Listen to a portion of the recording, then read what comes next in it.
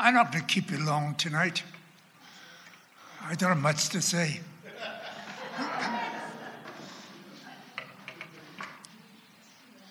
I want to revisit a well-known Bible story with you tonight, or perhaps next week, or perhaps the week after. We certainly started tonight. The story that of David and Goliath. You might say, what's so significant about that story? Well, let me see if I can answer that question. A few months ago, I was driving, going to an appointment, listening to Dennis Prager on AM radio. And I often listen to Dennis. He's a solid Bible-believing Jew. I'm not sure what category put him in, whether he's Reform, Conservative, or Orthodox. But he certainly is a very strong, delightful conservative gentleman.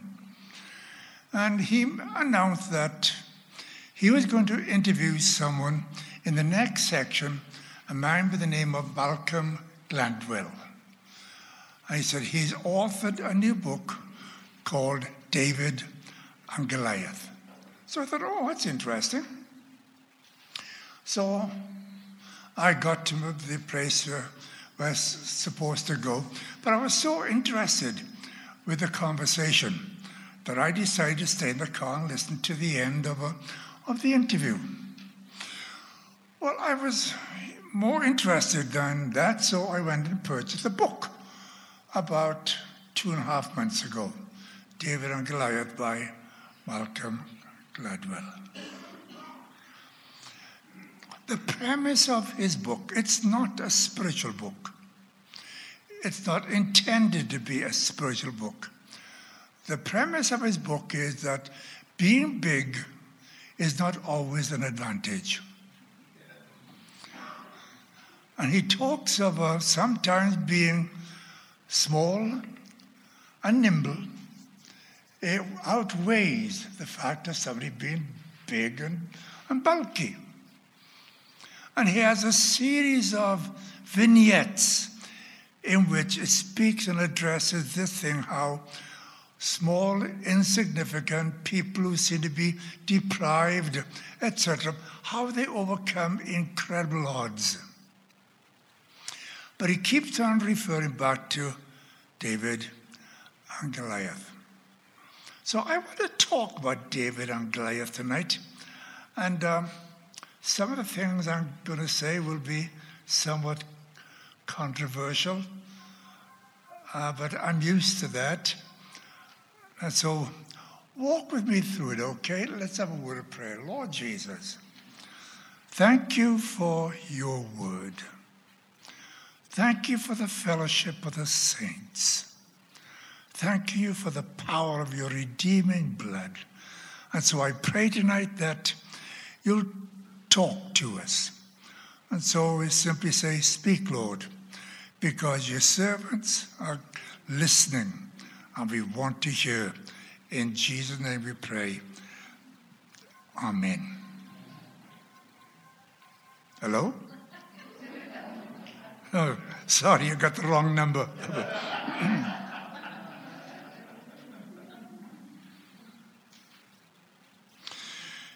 In recent years, due to the advancement of technology and due to the adjustment in theology,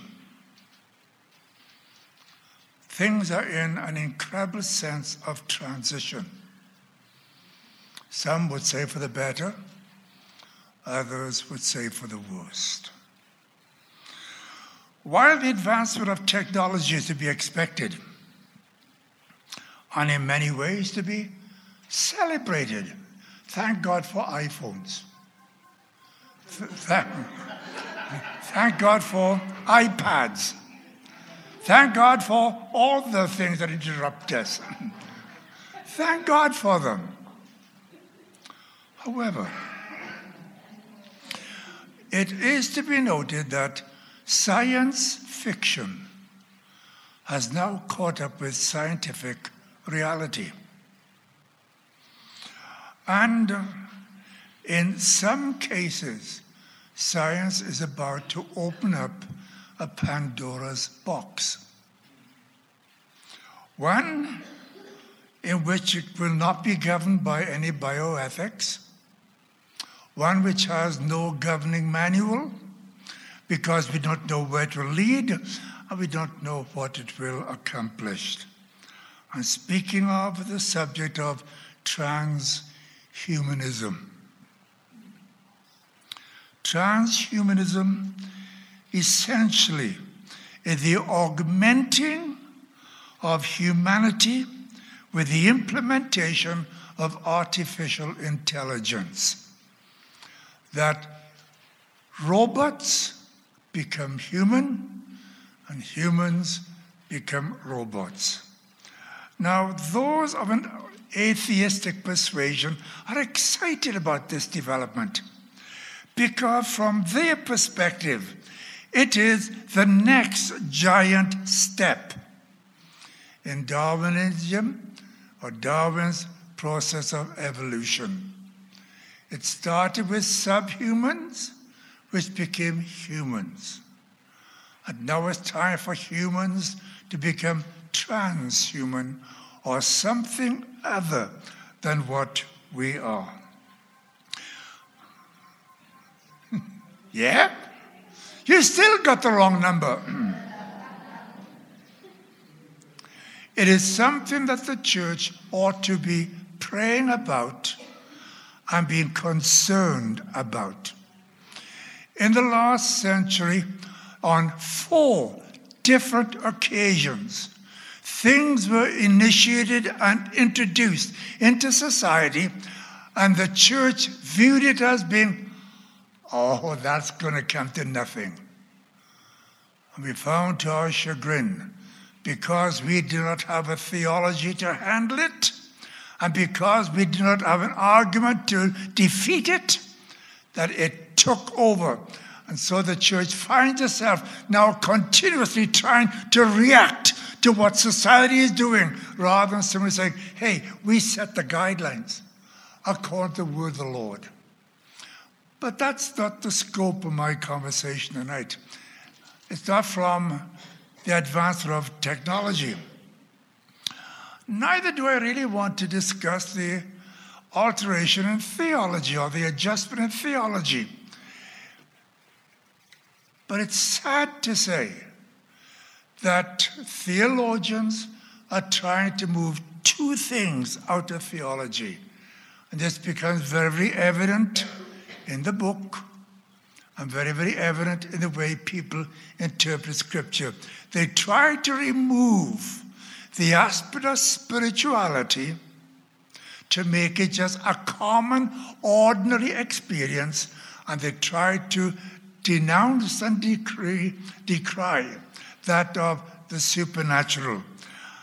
And this story of David and Goliath is jam-packed with both spirituality and the supernatural.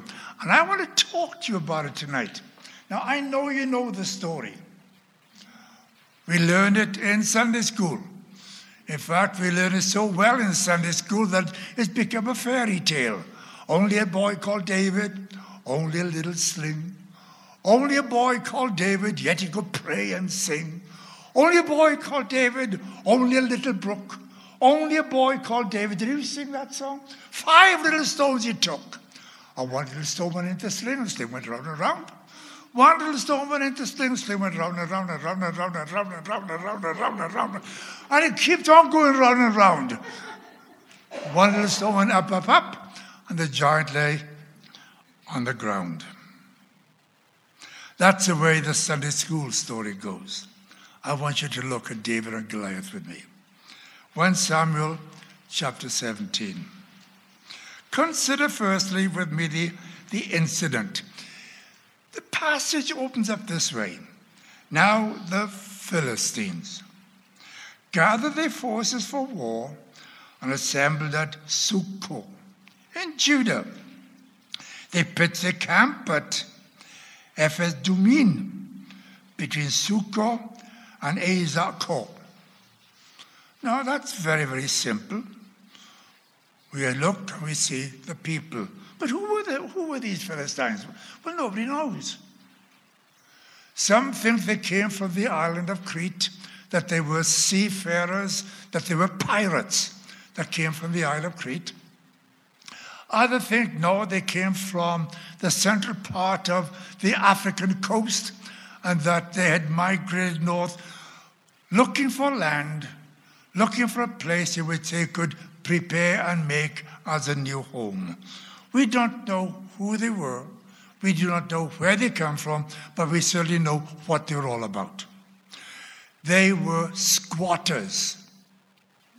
We're not sure when they arrived in the Holy Land.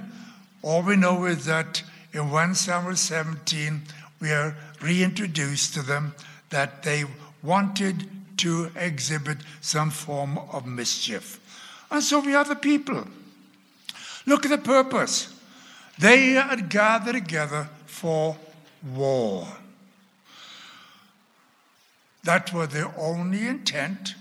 They occupied the coastal region of the Mediterranean Sea, and that was not enough for them. And so they moved inland to the place called Sukkot, which is about 20 miles inland, and Sukkot was about 15 miles from Bethlehem. So they're right in the middle. What's important about Sukkot is this. It's the opening to the highlands where the major cities of Judah were: Hebron, Bethlehem, Jerusalem. If they could conquer Sukkot, they had access to the rest of the territory of Judah. But notice, it says that they assembled in Sukkot in Judah. In other words, they were trespassing. This wasn't their territory, whether by design or by previous warfare. They moved out their territory to move into Judah to cause mischief. And so underscore the idea of in Judah, because that is basically what the enemy is always about. Hear me. He wants what you got. It doesn't matter what it is. If he can steal it, he'll steal it. Because the enemy has come to rob, to kill, to steal, to destroy, to discredit. And so the Philistines in this context are very, very much like the enemy that we face on an ongoing basis. Now, look at verse 2. And so it says, and Saul and the Israelites assembled and camped in the valley of Elah. Elah was on the eastern side of the valley.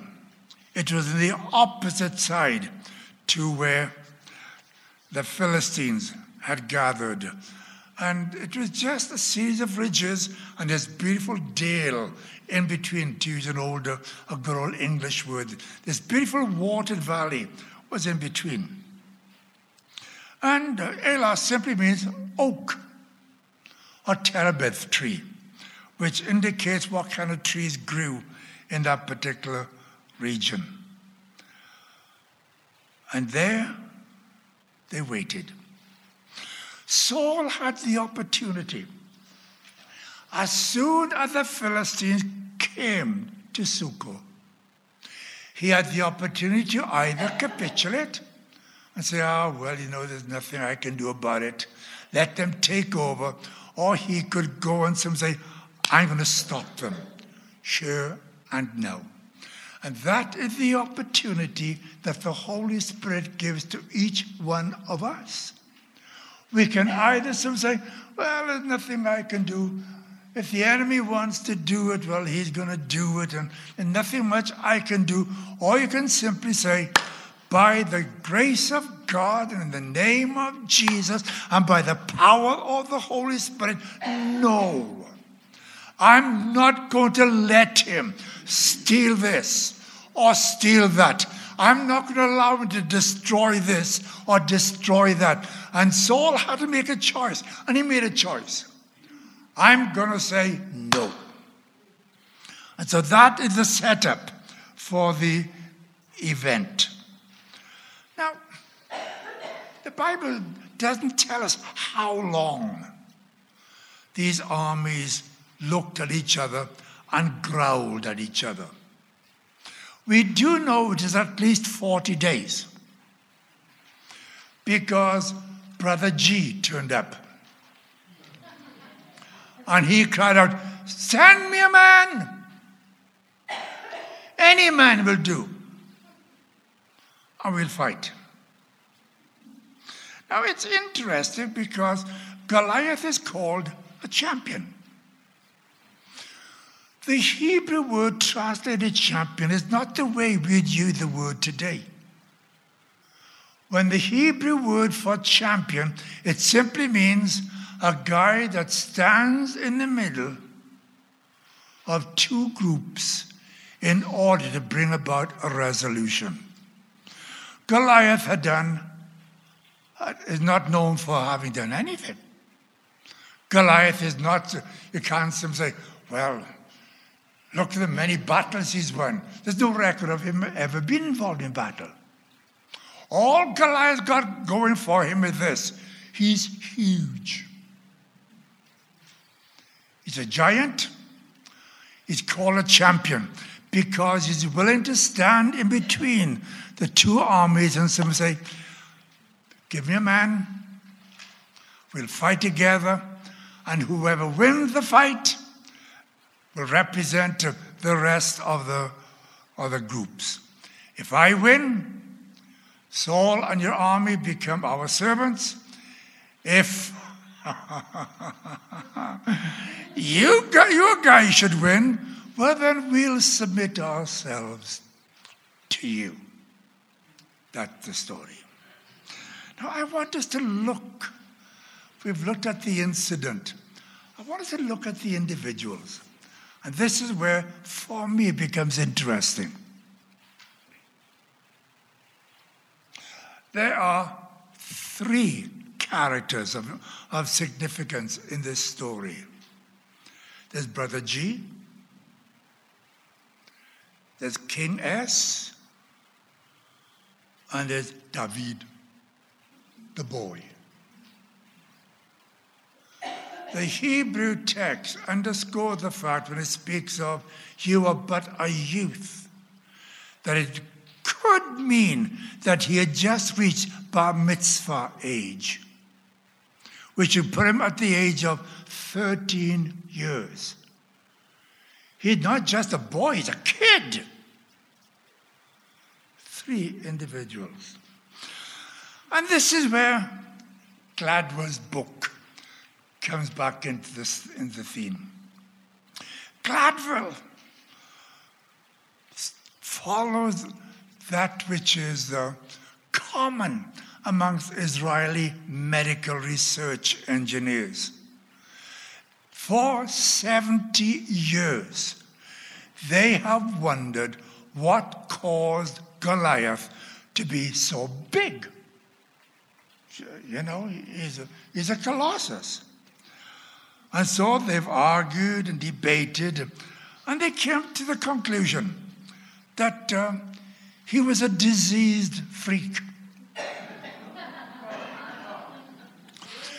That he had a growth growing on his, I can't pronounce the word because my mouth doesn't get around words anymore, pituitary gland. Huh? Is that right? Did I say it right? Thank you, old man. And because of this benign growth in this gland, It caused the growth hormones to keep on developing and growing. And so he kept on growing. If he'd lived to be 1,000, we would have been 1,000 feet tall. Simply because that was the nature of this disease. But they also go further by simply saying that one of the problems with this disease is that you have poor vision, that you do not see very well. And so Gladwell simply says, and the Bible proves this. And so because I'd read the book several times, and because I had read the Bible story hundreds of times, I thought I'm going to read the Bible story again. I'm not going to read any commentators. I'm not going to read any theologian, because in the mouth of many counselors there can be wisdom and there can be confusion. So I just want to see what the book says and compare it with what Gladwell says.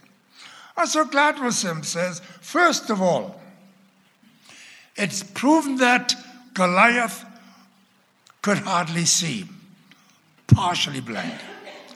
First of all, in the comparison of verse 40 and verse 43. It says of David, he took his staff, singular, in his hand, chose 5 stones. The Hebrew word makel simply means shepherd's staff or walking stick. In verse 43, Goliath simply says, am I a dog that you come at me with sticks? Plural. It's the same word, except of David it's used in the singular, of Goliath it's used in the plural. And so Gladwell simply says, see, the plural account underscores that he was suffering from double vision. And okay, I can accept that. If you got one stick and I'm seeing 2, well then I need glasses, corrective glasses. But Gladwell has another argument to support and substantiate his eye problem. It simply said that his spear was like a weaver's rod, and his iron point weighed 600 shekels. A shield bearer went ahead of him. So according to Gladwell, the fact of it being an armor bearer was a guide. That wherever Goliath went, he put one hand on his armor bearer so that he would know where he's going to go. Now that's common for blind people. If you want to, you watch them. If they don't have a stick, they have their hand on someone so that they know, okay, whether you're going up or whether you're going down, which way you're going to turn. In fact, many, many years ago, we had a retreat, a young couple's retreat here in Bethesda. And a guy was talking about faith. Now he said, I'm going to teach you the principle of faith. He said, I want the husband to blindfold his wife, and I want him to lead her. She can put his hands on his shoulder, and for the first 100 yards, he can lead her by touch. Then he's going to lead her by voice. She can't touch. You simply say, now walk forward, be careful, there's a step, stepping down, be careful, there's a rock, step over the rock. And he said, that way you're going to learn about the principle of faith. Well, that was fun. Then he said, now, girls, I want you to change places, blindfold your husband, and so lead your husband around. And so we started, and somebody saying, walking around with your hands on the shoulders of your wife, and if she went down, well, then you knew very well you were going to step down. But then when it came to speaking, There was one lady in the group who had the bright idea. So she was saying, we're going forward, now turn a little to the left. Now there's a step up, now go forward 3 paces, then we're going to make another turn. And so he went 2.5 paces and fell in the pool.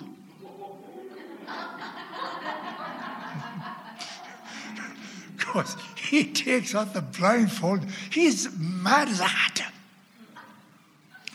And she said, well, I want to let you know that sometimes you can't depend on what you hear. Awful, awful, awful. But I must be honest, everybody around laughed except the guy who fell in the pool. Gladwell simply suggests that this is what the armor bearer was doing for Goliath, leading him by touch. But is that true? Well, we know that Jonathan had an armor bearer, and there's no indication that Jonathan was nearsighted. We know that King Saul had an armor bearer, and there's certainly no indication that he was nearsighted. So you have to simply say, Gladwell's argument, second argument, is weak, to say the least. But then you got a third argument for Goliath being almost blind. As David was coming towards him, he says, come here! In other words, he couldn't see David except if he came to close quarters, and then they could interact with each other. But is that the case? Come here could be used as a taunt. Many, many years ago, there was a boxer by the name of Muhammad Ali. Muhammad Ali, he had an extraordinary length of arm. And his favorite saying was, I float like a butterfly and I sting like a bee. And he'd be dancing around and then he'd keep saying, come, come, come. And guys would come and as they come, he'd go, boom, hit them right between the eyes, boom, boom. Before they could reach him, he was reaching them because the length of arm, boom, boom. And people's faces, his opponent's faces, would swell like a balloon. Muhammad Ali wasn't suggesting that he was blind. He was suggesting that his opponent was dumb. Come and get it. Come and get it. And basically, I think that's what Goliath would do to him.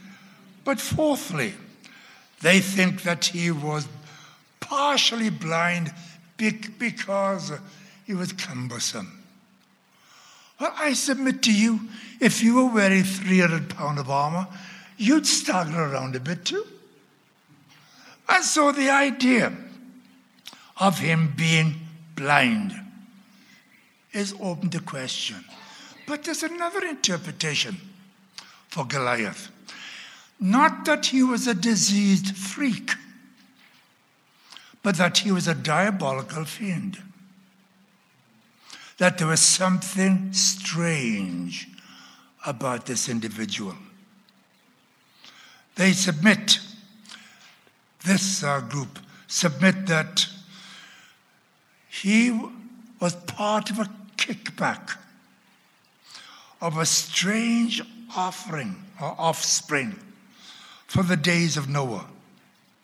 The original breed was destroyed by the flood, but there lingered some form of polluted DNA and some form of genetic malfunction which remained amongst a certain group. They were called Nephilim, Anakim, Zum, Emmins, all weirdos, all giants, unusual in character and capability. In fact, there's something strange said about these characters in Genesis chapter 6, verse 4. It calls them men of old, men of renown. What does that mean? There are those sages that believe that when it speaks of men of renown, it's speaking of people who come from mythology.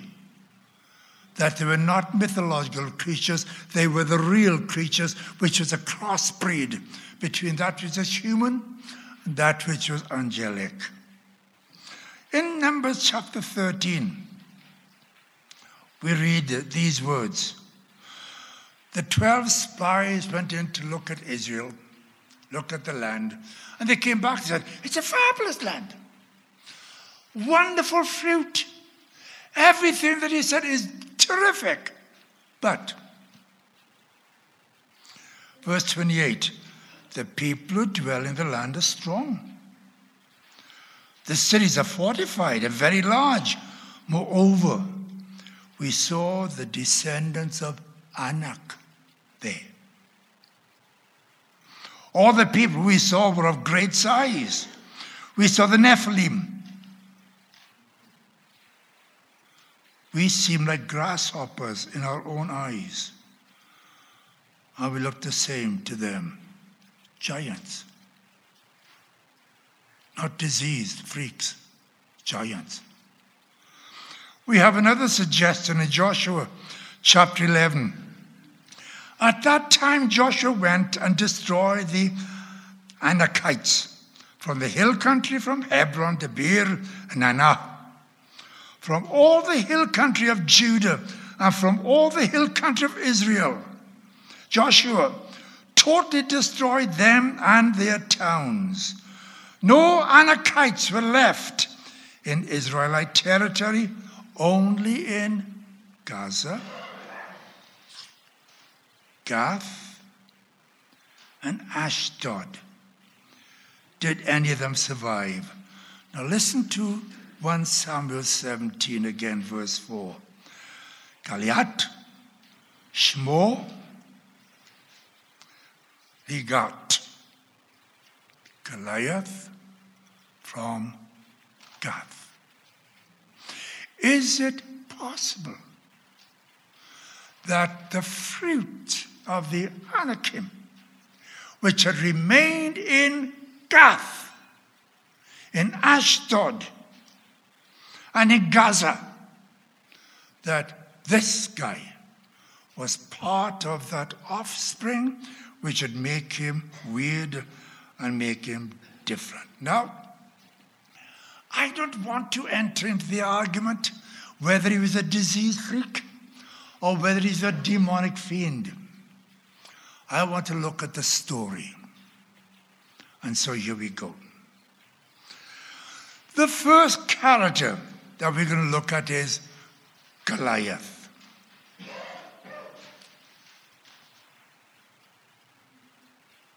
Okay? Repeat after me. Goliath was not what he appeared to be. Say it again. Goliath was not what he appeared to be. Say it again. Goliath. That is true of every giant in everyone's life. Giants are never what they appear to be. Now, whether you're going to simply say, oh, well, I thought you weren't going to talk about Goliath, whether he was a demonized fiend or a disease freak. I'm not talking about that. I'm talking about the fact that Goliath was not what he appeared to be. For this reason, as far as the people of Judah were concerned, this man was indestructible, and this man was undefeatable. They saw it, They heard him, and from their perspective, whenever somebody goes down to fight this guy, it's the end. We can't win against that giant. For the battle was not only for the mind, the battle was in the mind. The battle was for the mind, which is the will, but the battle was in the mind, which is the imagination. The more they looked at the giant, the bigger he became. The more they looked at the giant, the smaller they became. And they kept on saying,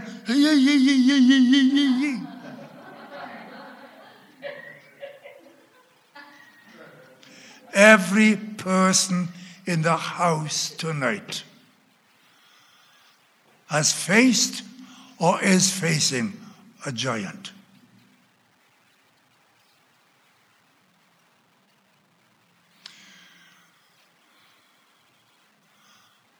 And how we view that giant will determine how we are going to live.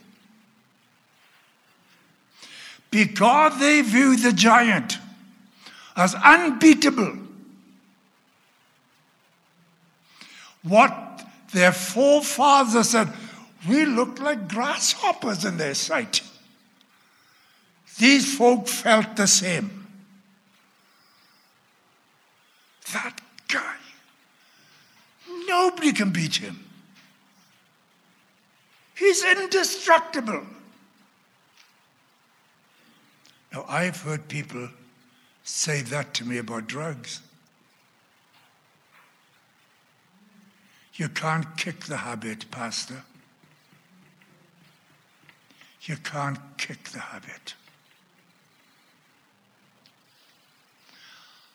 I've heard people say that about fear. You don't know what I'm facing. If you knew what I was facing, you wouldn't talk to me about standing in faith. The giant of fear. I've heard people say that about failure. I've tried. I've tried so hard.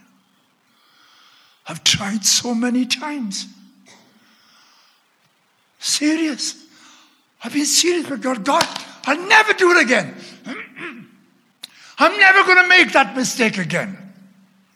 I'm never going to be that foolish again. And the giant.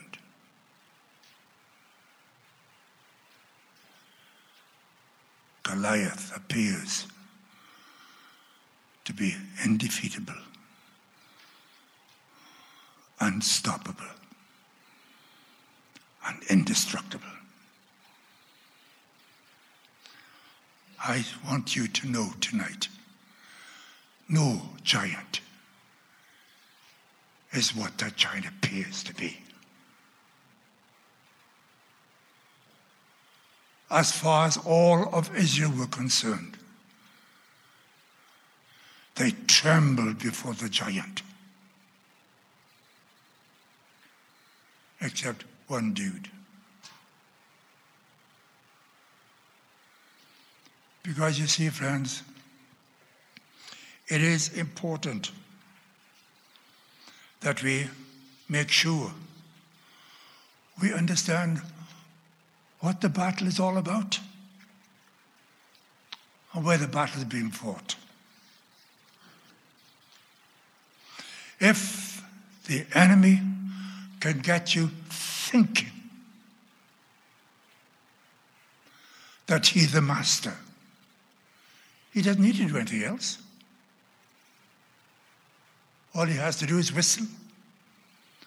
And like a puppy dog, he come running up. Yes, master.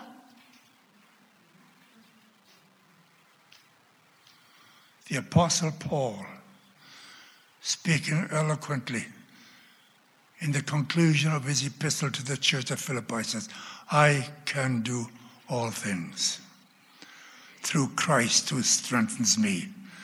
He was not saying I can climb Mount Everest. Oh, I know how to win the lottery. He said, I know what it is to be in want. I know what it is to have provision.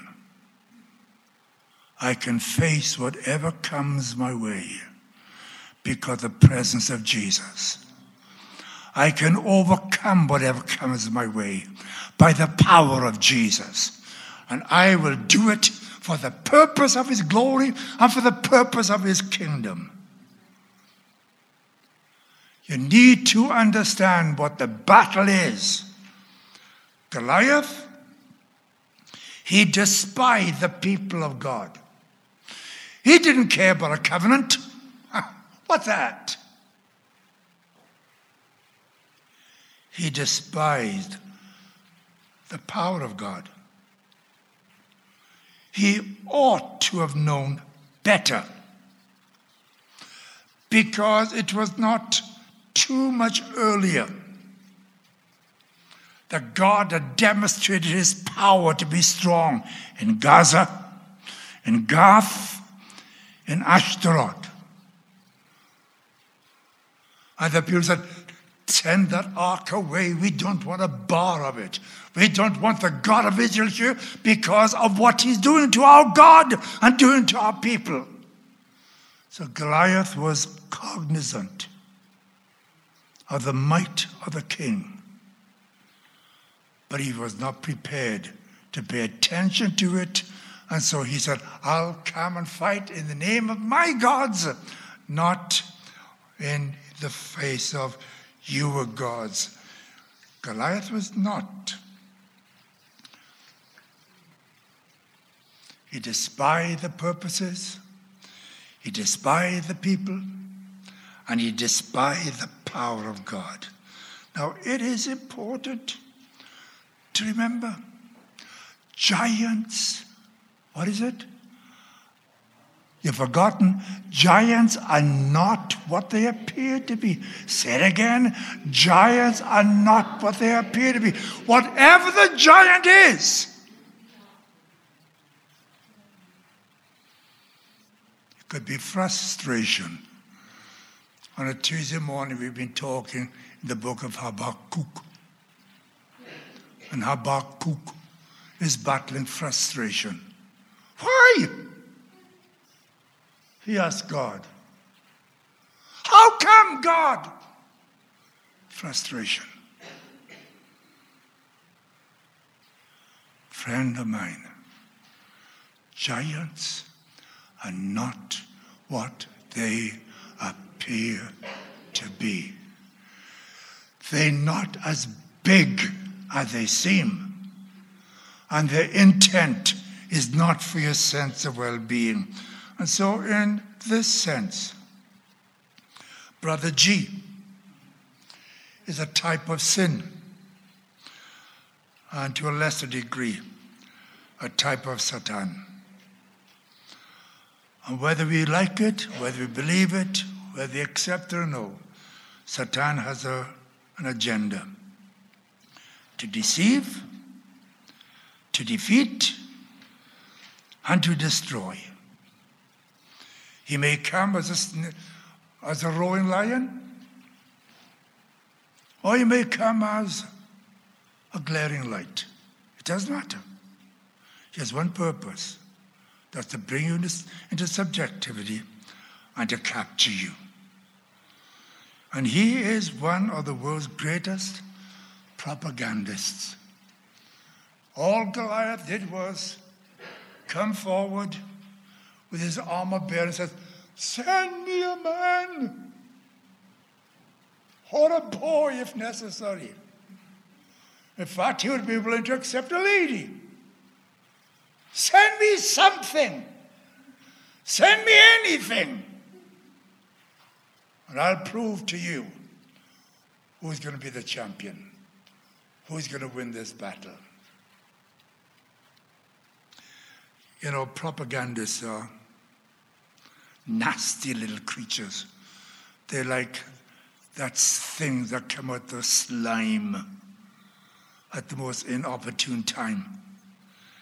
In World War II, it was Meister Goebbels.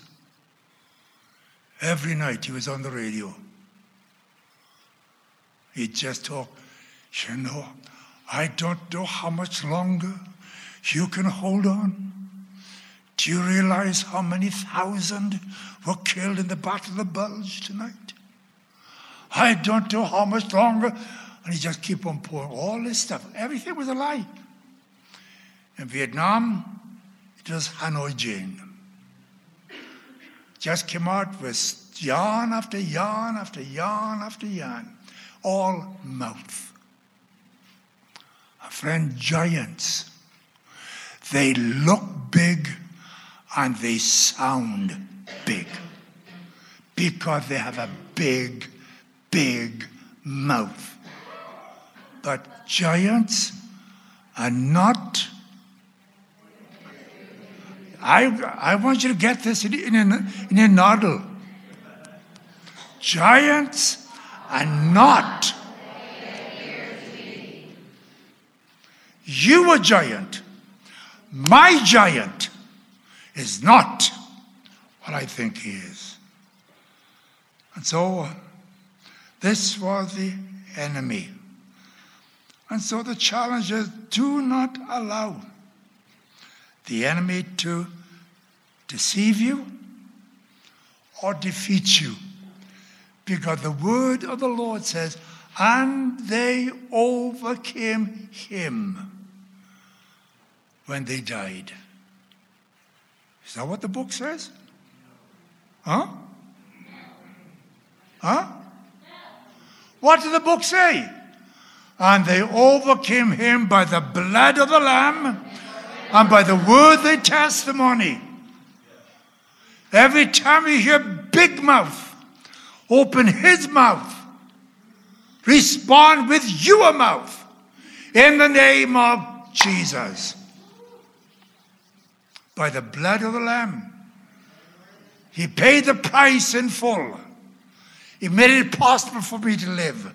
And for that reason, I live, yet not I, but Christ liveth in me.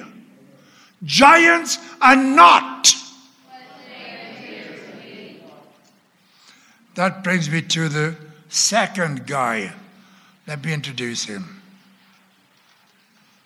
The second guy, his name is Saul. If Goliath was not what he appeared to be, Saul was not what he ought to be.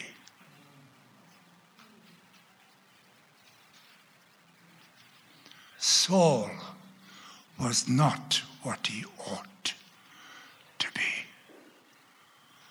An incredible idea. As you look at the life of Saul, and I need to bring this to a close.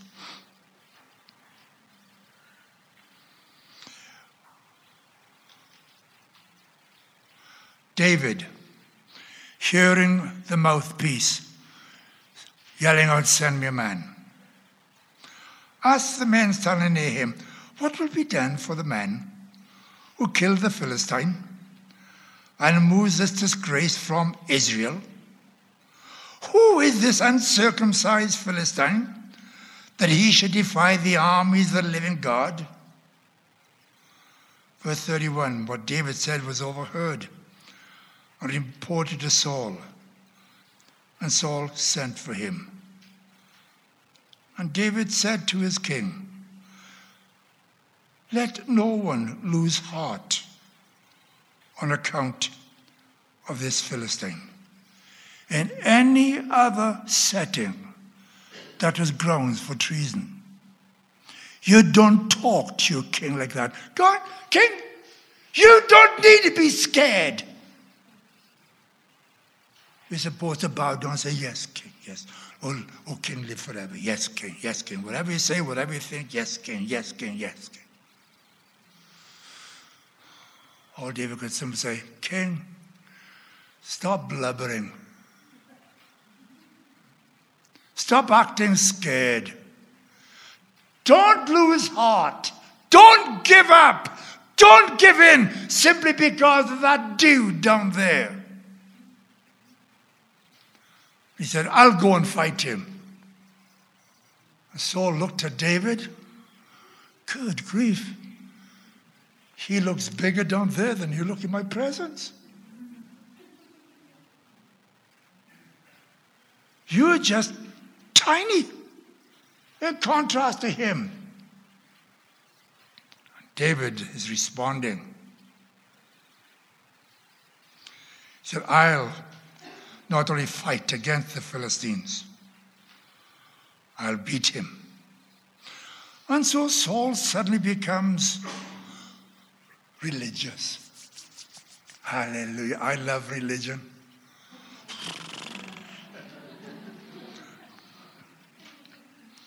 I love it like taking medicine. Saul said, great idea, boy, great idea. Now that I got a volunteer, I'm going to take charge. Amazing how cowards can take charge when somebody else is prepared to put their lives on the line. You're going to fight him? Terrific, boy. I'm going to help you. He said, first of all, I've got to make you look the part. And so he brings his armor, and he put the armor on little David, and it goes from his chin down to his knees. That's the breastplate. Then he puts on the helmet. It drops down over his eyes, over his nose. It's that big. Help, it's dark! It's not dark. The hat is too big. So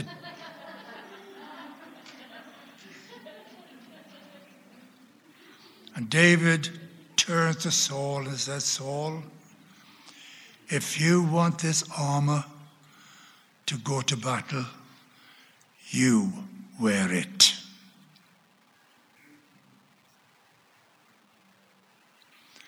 I don't need it. I've not tried it. I've not tested it. You see, if you're going to fight the giant, you don't do it on somebody else's inspiration.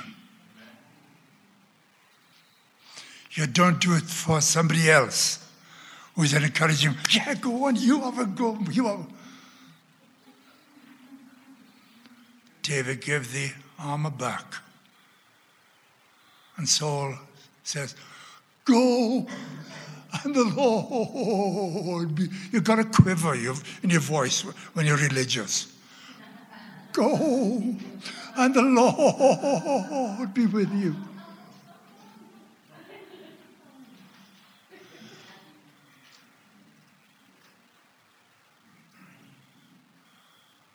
Goliath is not what he appeared to be. Saul is not what he ought to be. Good night. God bless you. Bye-bye.